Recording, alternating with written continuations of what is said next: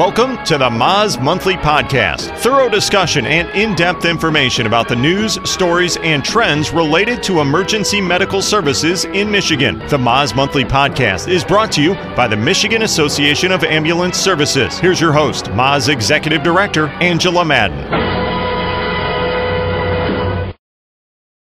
Hello, everyone, and welcome back to Season 4, Episode 2 of the Moz Monthly Podcast. My name is Angela Madden. I'm the Executive Director of the Michigan Association of Ambulance Services and your host for this very special episode. Today, we're sitting down and talking to two very strategic thinkers around our country, Matt Zavadsky, the Chief Strategic Integration Officer from MedStar Mobile Healthcare out of Fort Worth, Texas, and Colby Miller from MedStar Ambulance right here in Clinton Township, Michigan. Both of these gentlemen have been traveling the country discussing the importance of changing the mindset of EMS in the use of lights and sirens and hot responses. Matt recently penned an article in EMS One talking specifically about why reducing the use of lights and sirens in emergency medical services responses might be the best thing for the industry. Matt, why don't you give us a brief overview of your work? You know, Angela, Colby and I combined have been in EMS for 1,200 years, but the concept of time criticality in EMS is really starting to be challenged in much of the scientific literature.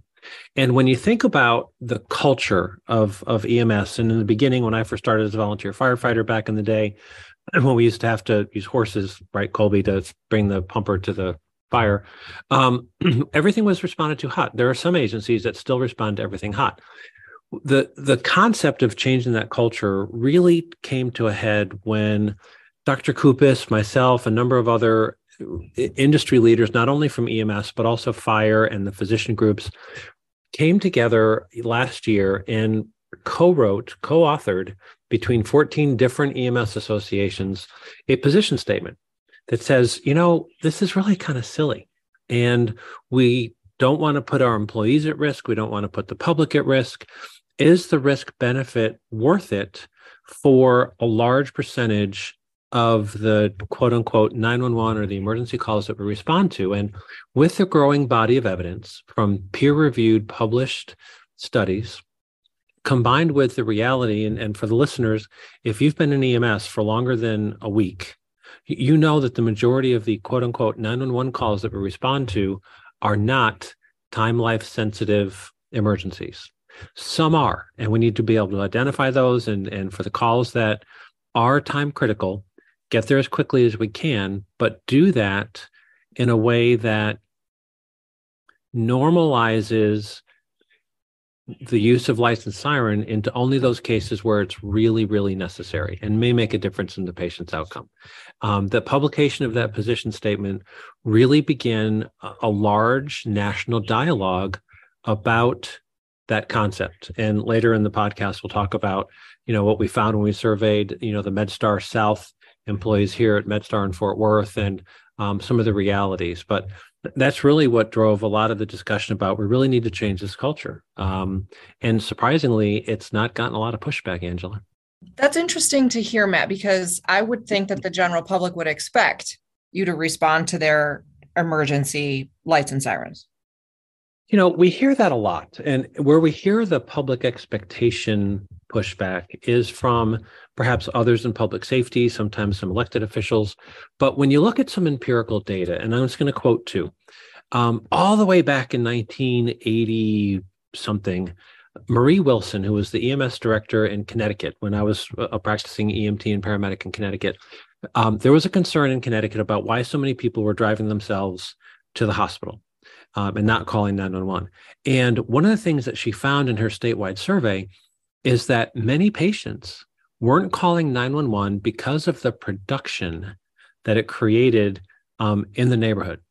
So if you think about it, and if you work in a 911 center, you work in a system where you respond to 911 calls, you hear patients all the time, or people all the time when they call 911 say, could you please turn off the lights and siren when you come into the neighborhood? So we know that the public, quote unquote, may want a prompt response, but they don't want a production. They don't want the uh-oh squad coming out from the neighbor's house and coming out into the front yard, whatnot. And then second, We did a study here because we're going through a reprioritization process in the MedStar system here in Fort Worth. And we've been using EMS survey teams since 2013 to evaluate patient experience. And one of the questions asked on the EMS survey team survey is the extent to which the ambulance arrived in a timely manner. And it's a Likert scale from 1 to 5. So our data analyst went into all of the raw data from EMS survey team and pulled out response numbers that we responded to without first responders and without lights and siren. So a cold response, no first responders, happens pretty regularly in our system where you get a low acuity 911 call and ambulance only, no lights and siren. And she did an analysis, a correlation analysis between the patient's response to the ambulance arrived in a timely manner compared to response time, and put the response times into 2-minute buckets all the way up to 75 minutes, 76 minutes technically. And we were still getting 5s, most satisfied, even with 45, 60-minute response times. And that's because the patient knows in many cases they called with a low acuity request. The fact that somebody came today was fine with them. And I think what we need to realize is that we set, quote unquote, the public expectation here by competing for contracts, competing for service based on response times. And we have done a disservice to the public. We've done a disservice to ourselves by setting the quote unquote system performance measures on a measure that really has little correlation to the patient's outcome. And we just finished a ice storm here, and we stopped using lights and siren for every response for really about 4 days. And what we did was we're a secondary PSAP, so we talked to the 911 callers. And when the callers called with a low acuity, an alpha level, or even in some cases a Bravo level EMD determinant, we would tell them, okay, ambulance is on the way. We're coming without lights and siren. We'll be there as soon as we can, but we may be there in up to 45 minutes or an hour. And if you set the expectation for the public that, yep, we're coming, it's going to take 30 minutes, 20 minutes. If anything changes, call us back. Holy crap. The response was fine. They're like, yep, I get it. Okay, thanks for coming, and we'll see you when they get here. Can we put on a pot of coffee? It's just, because people know they're calling in most cases 911 with a low acuity complaint, but we just need to help manage the expectation and change the expectation. And Kelby's going to maybe talk about this, but we'll come back to it at some point in the podcast, especially in today's economic reality. And many communities are beginning to really ask the question, is that hot response with everybody in a very short period of time really worth the money that it's going to take to do that? I'm actually going to tag Colby in right now. Colby, without the use of lights and sirens, have we seen a difference in patient outcomes? There's no measurable difference in the national data that's out there. Dr. Blackwell and a few others have done some evaluations, and there's some time correlation in a very small number of calls that leads to patient outcomes, but it's less than 3% of the responses that we undertake that might be affected by response times. So less than 3% of what we do might be affected by response times. And I think that 3% number is a very important number, because if you look at the things in our industry over time, when Matt used to ride horses, everybody carried a backboard and mask trousers. In fact, we couldn't graduate EMT school without being able to work these things blindfolded with one arm tied behind our back. And along the way, the research proved that backboards and mask trousers only had a little bit of an impact, and it was in less than 3% of the patients. We got rid of them in 2 seconds because we didn't like them, and they were kind of difficult to use, both of them. But when we look at emergency response times with the very same amount of clinical impact, we're very reticent to walk away from the standard. And I think, kind of piling on to something that Matt said, because we've been accustomed, and we're guilty. We trained the public to know that that's the measure of success. We've trained the public through our PR stuff, through the TV shows that are out there, and even through our just general dialogue, that the measure of a response or the measure of an EMS system is in its response time. And the public understands it's an easy number to tell people. Nobody misunderstands what 3 minutes or 5 minutes means. But the implication there is that anything longer than X means that the agency's not doing a good job, or that there's going to be a bunch of people dying because of response times. And any time that is called into question, without fail, nobody can stand up and say, no, here's why we do it. Matt mentions the economics. If I had $1 million to improve the cardiac arrest survival rate in my community, I wouldn't buy more ambulances. The AEDs are $700 a piece right now. I'd buy $1 million worth of AEDs, and we would measurably change cardiac arrest outcome. The things in 1979 that we told ourselves when EMS systems were kind of born in the country, the things that we said have to be there within a certain amount of time, an airway and a defibrillator, airways are carried and used by very well-trained first responders in our service areas now. And AEDs are available at Costco, and they train Girl Scouts how to work them in 4th grade. So this idea that 4 or 5 vehicles have to go 80 miles an hour to get to somebody, or it's not an effective response, is very outdated, not supported by research. And I think we're tricking ourselves in our storytelling and our metrics that we present. We're creating danger, so we've got a good story to tell. And it's just the wrong, I think it doesn't bode well for EMS as a clinical practice to hold on to such outdated standards just because everybody understands them and they're easy to sell, if you will, to the public. Angela, I want to add on. Colby mentioned his statistics. In our system, we have a collaborative group. We're reprioritizing everything that we do. Right now, we respond to about 72%, 74% of our 911 calls hot. We want to try and get to that magic 30% number that the National EMS Quality Alliance is working on, and we're part of that. But our Office of the Medical Director, working collaboratively with our clinical staff, with other first response organizations, et cetera, analyzed 457,000 responses, patient contacts, in our system over 3 years. And an objective review of that data showed that 2.05% of those calls had a greater than 50% chance of having potentially life-saving intervention administered on scene. So think about that. 2% of half a million calls had a greater than 50-50 chance of having a potentially life-saving intervention, intubation, defibrillation, critical cardiac meds, et cetera, et cetera. So we all, and Colby's taking the lead on this in Michigan, but we all nationally need to do really good clinical evaluations of our own data, our own patient contacts, because every community is a little bit different, to really pick those calls that have the greatest likelihood of needing that hot response, where now it might, in our case, there's a 50% or greater chance that harming someone, either one of our own employees or the public, to get to a call might be worth it.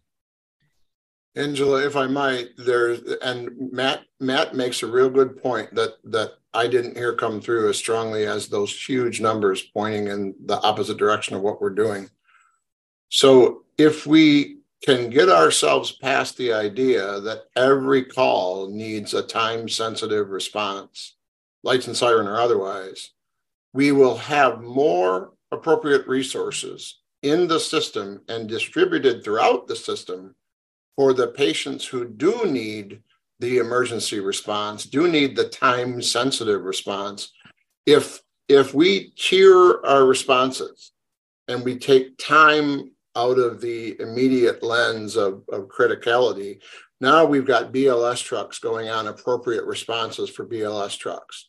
Now we've got ALS trucks that aren't screaming across town. And the end result of that, and it doesn't even take a calculator to figure this one out, the end result of that is that Now the ALS truck is that much more available for the 1% of the patients where they can make an impact.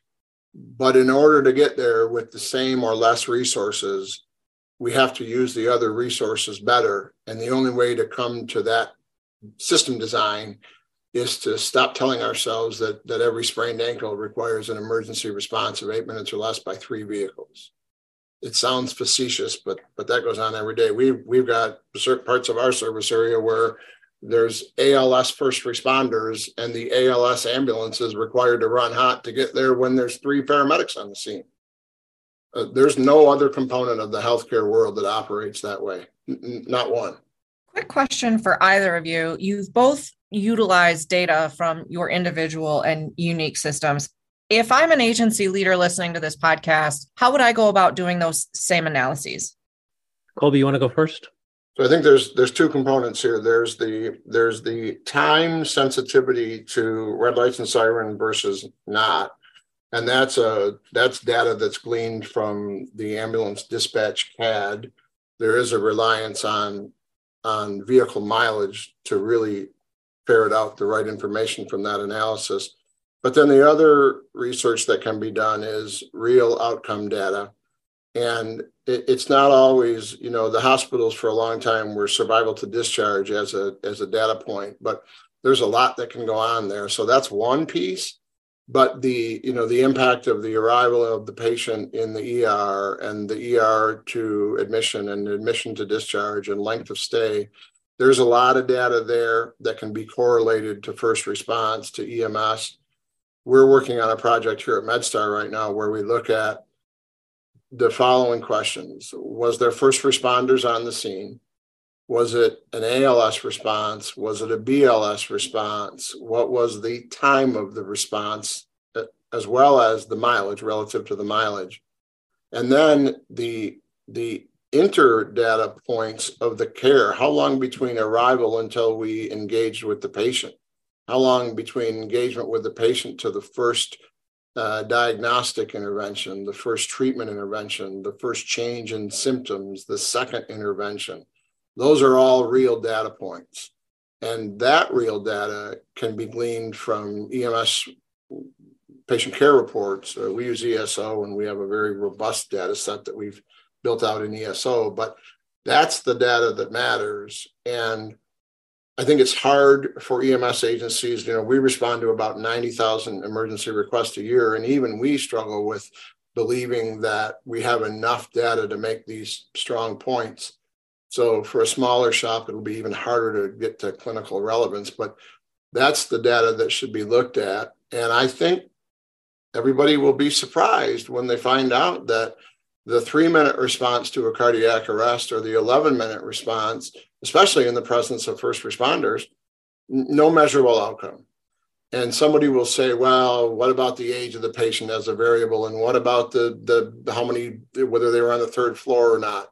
There's all kinds of variables, but when you build the density in the data, that means a lot of patients in your study.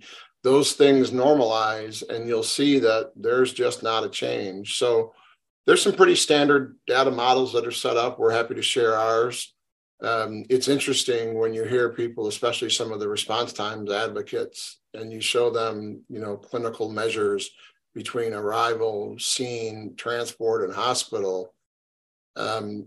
It's alarming and very educational when you hear people push back and question why any of this stuff matters, because we got there in 4 minutes. So the data's out there. It takes a little bit of time. It takes some personnel effort. The other thing is that it can be aggregated in the state EMS data repositories. CARES is a very helpful repository here. Some of the local medical control authorities have good data, but it's out there. It takes a little bit of time, but I think that time spent on that, time spent on evaluating how we use our resources in the most safest manner possible is time well spent when it's compared to dealing with the death of an EMS provider, a patient, or a member of the public, because we think we got to run hot to everything.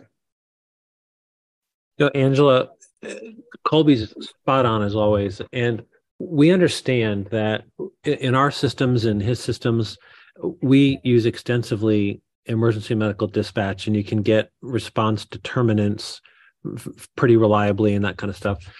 We hear occasionally when we work on this project with other agencies that, well, my dispatch center doesn't use EMD, so we don't have response determinants that we can categorize based on level of care, ALS, BLS, hot, cold, times, et cetera, et cetera. I'm going to be very frank and very transparent with some of your listeners, and they might get really pissed off. If your dispatch center is not doing emergency medical dispatch, shame on you. It's been around forever, and it is clinically proven to make a difference in patients' outcomes for pre-arrival instructions and post-dispatch instructions, and being able to prioritize calls. And if you're not doing EMD and you dispatch a ALS unit to a twisted ankle, and they're the closest unit by 2 blocks away from a cardiac arrest, and you don't reprioritize them and send them to the cardiac arrest and send an ambulance 15 minutes away for the twisted ankle, shame on you. And don't even worry about your response times. Let's talk about the basic fundamental service that you should be providing to your community, and really push for that. And that's going to, aggravate some people, but it's a commonly accepted and really expected process. And we've heard tapes from other communities that we've worked with where mothers with babies who have stopped breathing are begging the 911 call taker to tell her what to do. And they're like, I'm sorry, we don't do that because, we don't do EMD. Well, let's go back to really fix your system. Second, get off my soapbox. Using your data is very compelling, because people will always say, well, that's national data or that's statewide data. But if you can get a medical director and a couple of folks in your community, your medical control authority in Michigan, to really decipher, to what Colby said, drill down some of your data, the changes that you'll see, the stark differences in care that's being delivered based on EMD determinant.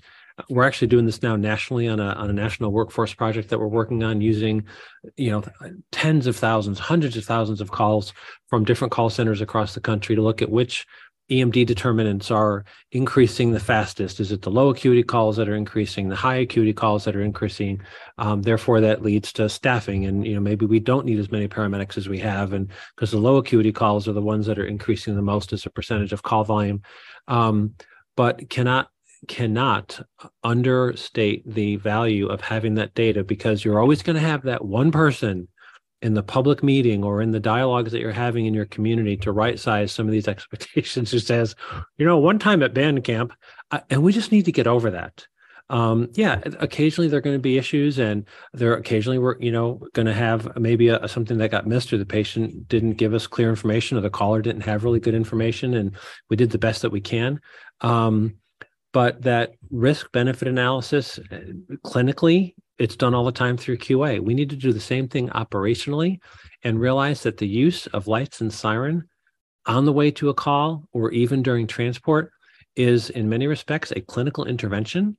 And you're at much risk liability-wise for operating in a way that isn't safe than you are administering a drug wrong. And we just need to start taking what we do seriously. I'm letting that one sink in for a little bit, Matt. There were some very strong words there, but I think very important ones as it relates to the use of EMD and effective dispatch. I mean, you are both effectively working on this issue. If someone wanted to compare themselves to your system to know if they were high or low, what would be that number? System-wide at MedStar here in Michigan, I think it's probably about 65 to 70% are red lights and siren responses. That's much higher than we would like it to be. But to Matt's point earlier, we have some dispatch partners in some of our service area who either don't do emergency medical dispatch, or, and you'll find this hard to believe, and I can't make it up, they say that it's not their job to pass along the EMD categorization of the patient. So they give us a chief complaint. They won't turn over the caller, and they won't give you the prioritization information that they've gleaned from what they claim to be is EMD. So you're kind of left out in the cold, and on some of the chief complaints, we have an emergency response. And remember, these in MedStar's service area, probably 80% of the service area that we provide 911 work in, there's first response. So if there's first responders with an airway and an AED, why is anybody from the second response using lights and siren? And the only reason is because we've got this time thing working against us where, oddly enough, the people who get on scene first and realize that the patient isn't critical, as most of them aren't, are upset when we show up 3 minutes after they do because we have a long response time. And the cynic in me that occasionally sneaks out says, I thought you were the first responders. So right now it's about 70% on the 911 lights and siren over not lights and siren response. I'd like to see it down around 30, and ideally I think we'd get it down under 20. But we've got to have good partners in our dispatch centers who agree with it. And then we've got to have municipal leaders who understand that this long-told fear of anything less than an X-minute response is going to make a difference in their communities, because I think there's other, not everybody in the emergency services world agrees with this response time and red lights and siren discussion. And it's not because they want to talk about the clinical medicine. Some of this topic leads to staffing decisions. And if we can make you afraid of a response time, then you'll have to hire more people, and we'll have more vehicles and more people and shorter response times. And the implication is that the opposite of that is dangerous, and the confirmation of that is positive, and both are false. Angela, 70%. So, and we're now. I'm going to show some bias here. By dispatch code, by dispatched priority, we are at 74% hot. Our goal is 30. Our intermediate step, which will start March 1st, gets us down to 40% with this reprioritization group that we're doing with the first response agencies and everybody. And we're going to literally cut our hot responses at least by half. But I'm going to share this with you. And this was fascinating. When we were getting ready to launch this big project to, start right-sizing community expectations, if you will, that says, hey, hot's dangerous, 2.5 times the chance of an ambulance crash, injuring people, killing people, blah, blah, blah. We did a survey of the community, very widely distributed, but we also did a survey of our own employees. While that survey was being distributed for our own field employees to respond to, I work a street shift about every 3 or 4 weeks. And I took note, and by the way, at Colby's recommendation, when I work a street shift on an ambulance, I don't drive, right? I typically work with a paramedic. I'm an EMT, but I love the patient care, and I love the documentation, and I want to, experience what the field crews experience every day. I spent a 12.5-hour shift with a very senior paramedic, and he never attended a patient, because every one of the 10 calls that we responded to in 12 hours were BLS. And interestingly, of the 10 calls that we responded to, 7 were dispatched hot, which you would expect because 70%. But he did not turn on the lights and sirens responding to any of the calls. And after about the third call that he did this, I said, Nate, we were dispatched hot to these last 3 calls, but you drove cold. Why? He said, well, because we're posted, we were, 0.6 of a mile away from the call. And it's just not worth the risk. I'm not going to go license siren if I know we can get there in our response time. And we beat fire to half of those calls anyway, even without going license siren. And I asked him, I said, is this common? Like, just not going hot, even though you're dispatched hot? He says, shit, yeah, happens all the time. So we did a data analysis. I got back that night and pulled up data from our image trend software. And part of the field that I pulled was dispatched priority. And the next field was the response priority entered by the crew on their chart. And 40% of the time, When the crew was dispatched hot, they chose to respond cold. So when you ask the question, what percentage of your calls are responded to hot or cold, I would say that 74% are dispatched hot, and probably 40% today are responded to hot because the crews are self-selecting. They looked at the notes, they saw where they were, they said, we're going to get there in 4 minutes, 5 minutes, whatever, anyway, because if we were posted, I'm just not going to do it.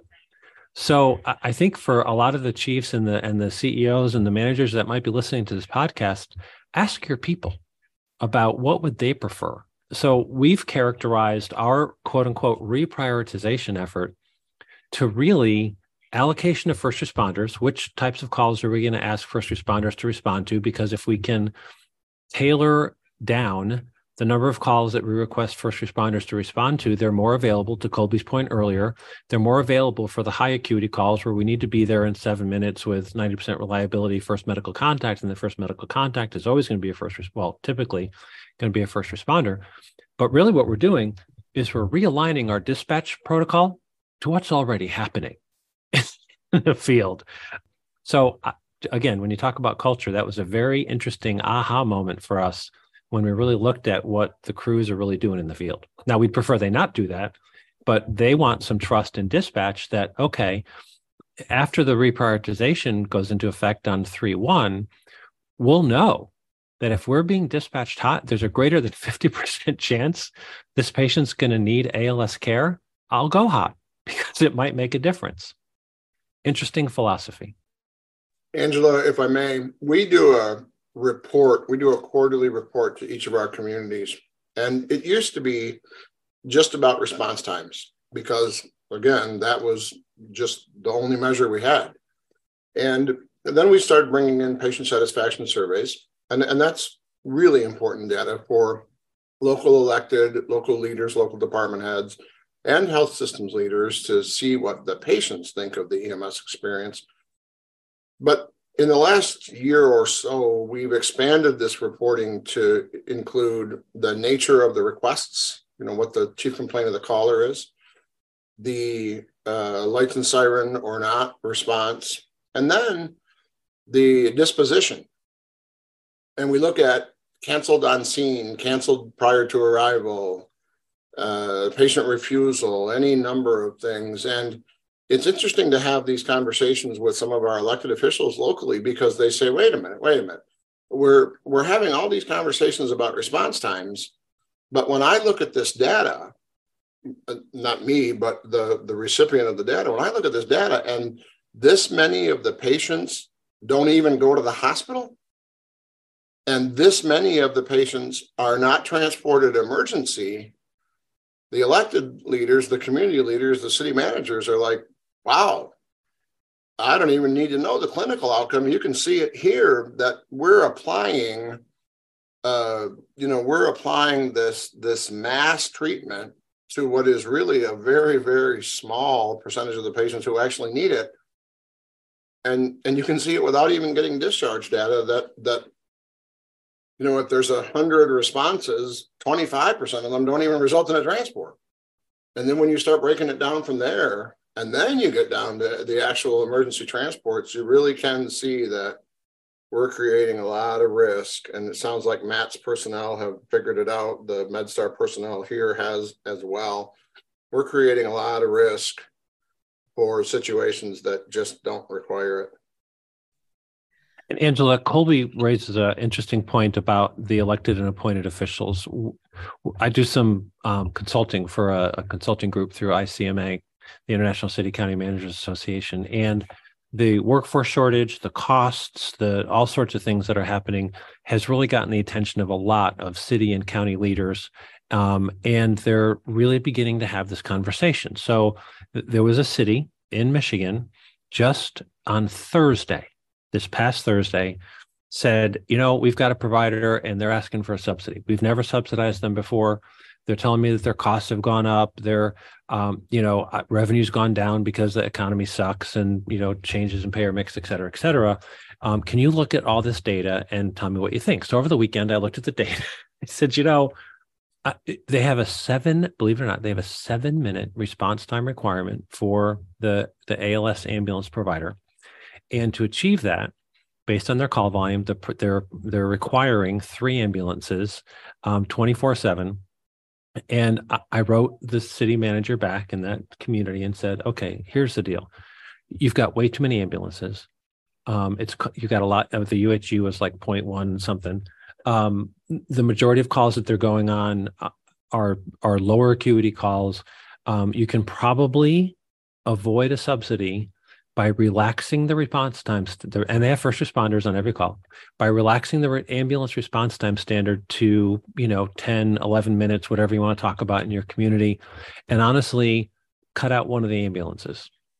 And if you do that, based on this analysis and their payer mix and their APCs and all that kind of stuff, you can probably get away for another year, maybe 2, of not having a subsidy, but that's it. Then you're going to have to subsidize them, but it's still better than other options. And his response was, okay, we'll do that. A conversation like that 2 years ago, maybe 3 years ago, would have been heresy. But today, because a lot of city managers, county administrators, others are really looking at the economy and the costs of providing some of these services, and they're saying, if we want a 7-minute response time with 3 ambulances on duty in our community for 8,000, 6,000 responses, it's going to cost us $1 million. Okay, what can we get for $500,000? It's just, it's come down to that sort of reality because the evidence is catching up with the economics, and people are making more rational decisions today than they have in the past. What would either one of you say to a city manager who wants to have that same conversation with their agency leader?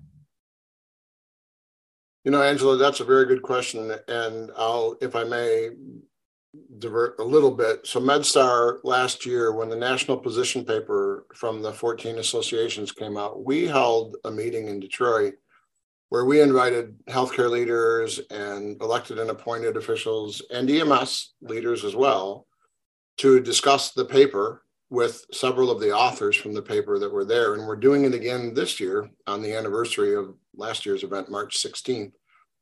And I think Maz has that information for Maz members. But it's interesting to hear from the elected and appointed officials in our communities. And some of their responses, quite honestly, are, why is this the first time I'm hearing about this? The only thing I've heard up until now is response time, or everybody's going to die. And I think to Matt's question, when safety becomes an issue, when risk becomes an issue, when the economics of staffing or the availability of people of staffing becomes an issue, then suddenly everyone acts like this is the first time they've heard it. So I would think to say to a city manager, we need to understand the expectation. We need to realize that the expectation is built on history and our past messaging. So of course it will be very response time heavy, but isn't really the expectation the patient outcome and the care that the patient receives and the patient satisfaction of the experience and the safety of the vehicle and all of those metrics in an EMS system, when they're brought to the table and given space at the table where response time takes its appropriate seat at the table, I think most city managers or township supervisors or elected officials, they understand that a balanced inquiry is what they should do into any pursuit. There's always a trade-off. If money was no object, we'd have an AED on every corner and an ambulance on every second corner. And even in that discussion, the only thing that would make the difference is the AED. So I think when a city manager or an elected or appointed official wants to talk about this, my response is always to talk about the components of an EMS system, the patient side of the EMS system, and not this issue of this one thing that we've all learned to use as our banner. Because when you have those discussions and you just use outside data, it's not Colby's opinion versus somebody else's opinion. It's just putting all the data out there and showing the advances that are being made around the country. You can see the light bulb come on And when they have the discussion with their EMS agency leaders, I think sometimes that might get a little tenuous if the EMS agency leader has not kept themselves up to speed on the national data and the discussion that's going on about lights and siren responses and the impact of response time on patient outcomes. And Angela, where we've gotten some really good success with this conversation, not only here in our communities here in North Texas, but in a number across the country, is the quality approach. We want to improve the quality of EMS delivery, and response times and light and siren responses. Those are process issues. Those aren't outcome-driven quality metrics. We need to look at, to what Colby said, compliance with a STEMI clinical bundle, compliance with a out-of-hospital cardiac arrest clinical bundle, chest compression fractions, mechanical chest compression device appropriate applications and use. Those things that have way more of an impact on patient outcome clinically than whether or not we responded lights and siren or whether or not we got there in X number of minutes. Over the weekend or at the end of last week, there was a news article that floated around about a very large community on the East Coast that people were bitching about the fact that it took the ambulance 19 minutes to get to a particular call, and a very well-respected EMS agency in a very large city. But when you watch the body cam video that was released by the Metropolitan Police Department, it took the ambulance 19 minutes to get there because it was triaged as a low acuity call. There were first responders on scene for that case, starting at about minute 7, maybe minute 8, who did nothing, absolutely nothing, as evidenced in the body cam footage. They stood around, they did a quick visual inspection of the patient's chest, but nothing else. No hands on the patient, no oxygen, no airway management, no vital signs for that entire time that they were on scene. Where is the hue and cry about that? And when we talk about the system, to Colby's point earlier, most systems have first responders for potentially high acuity cases, or in many communities, they just go to every call. Where was the concern for the quote unquote response time to get the ALS provider there when no BLS care was being, not even first aid was being administered to this gentleman for the entire time the ambulance was responding? The first providers that put hands on that patient and started doing any type of assessment was when the ambulance arrived. Where's the public uproar about why did you even bother going if you're just going to stand there and bitch about how long it's going to take the ambulance to get there? Why not upgrade them? Why not say, hey, we got a critical patient? How would you even know that you had a critical patient when you didn't even check a pulse for the entire time that you were there?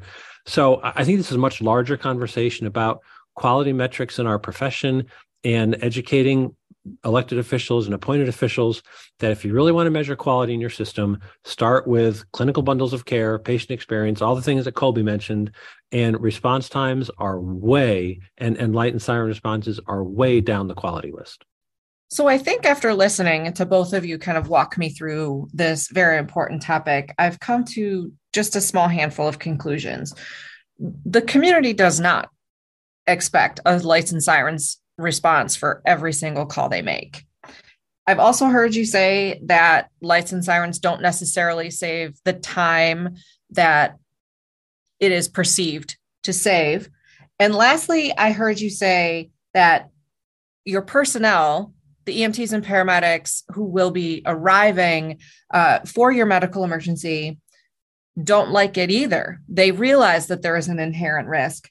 So the important next steps for us as agency leaders, as community leaders, electeds, appointed officials, is to really become educated in those quality patient outcomes and metrics that we see from a clinical perspective, not necessarily from a response time perspective. Did I summarize your comments appropriately? Angela, if I can, you had everything right except for the community doesn't expect a red lights and siren response. I think in all of our service areas, and I think I can speak very broadly, the communities that we serve trust us to tell them what's important. They believe us as EMS providers. So because we've told them that red lights and siren is the only way to get there fast, and you have to get there fast or everyone's going to die, they believe that. So it's on us as we start to push these changes through local systems, through county, state systems. We have to be willing to stand up and say, look, it's the same thing we believed when we got into this too. But we've learned that it's not the case anymore. And the new reality is this. And this set of data is what matters. And this is what we're going to set out to do as your EMS agency or your regulatory body or your local EMS department, whoever's doing the representation.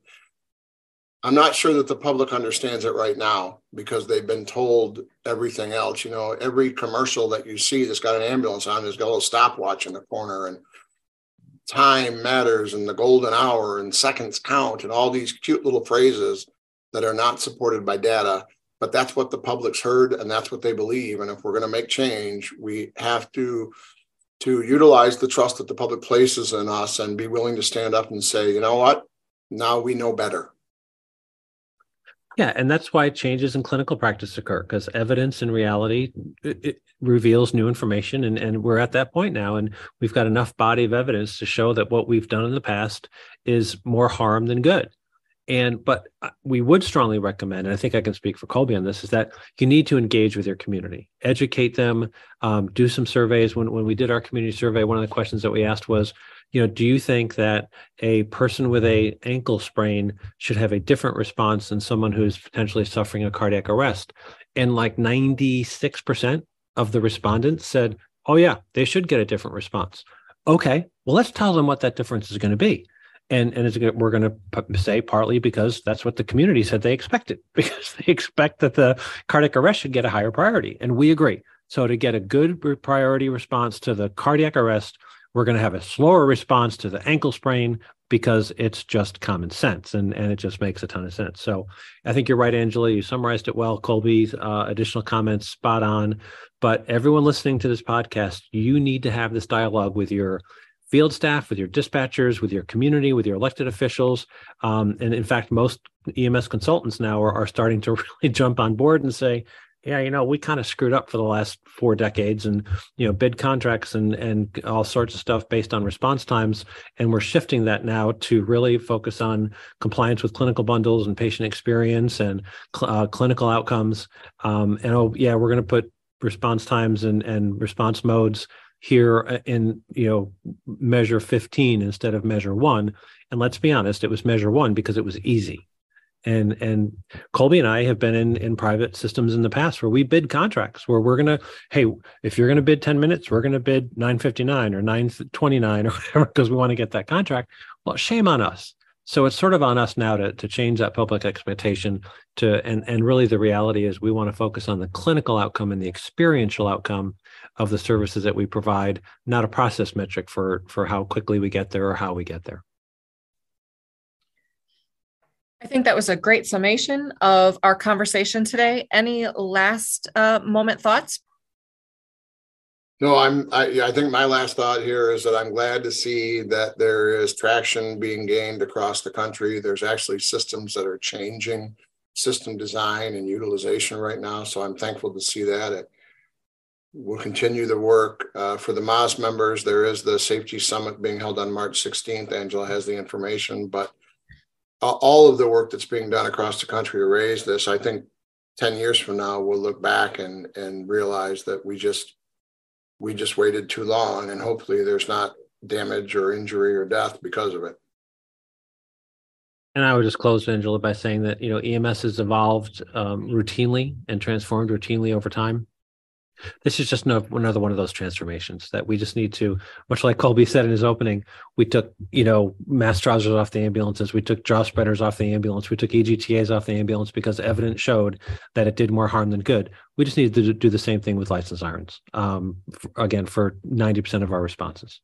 Colby Miller, CEO of MedStar Ambulance in Clinton Township, Matt Zavatsky, Chief Strategy Officer for MedStar Mobile Healthcare in Fort Worth, Texas, otherwise known as MedStar North and MedStar South. Thank you both for joining me today on the Moz Monthly Podcast.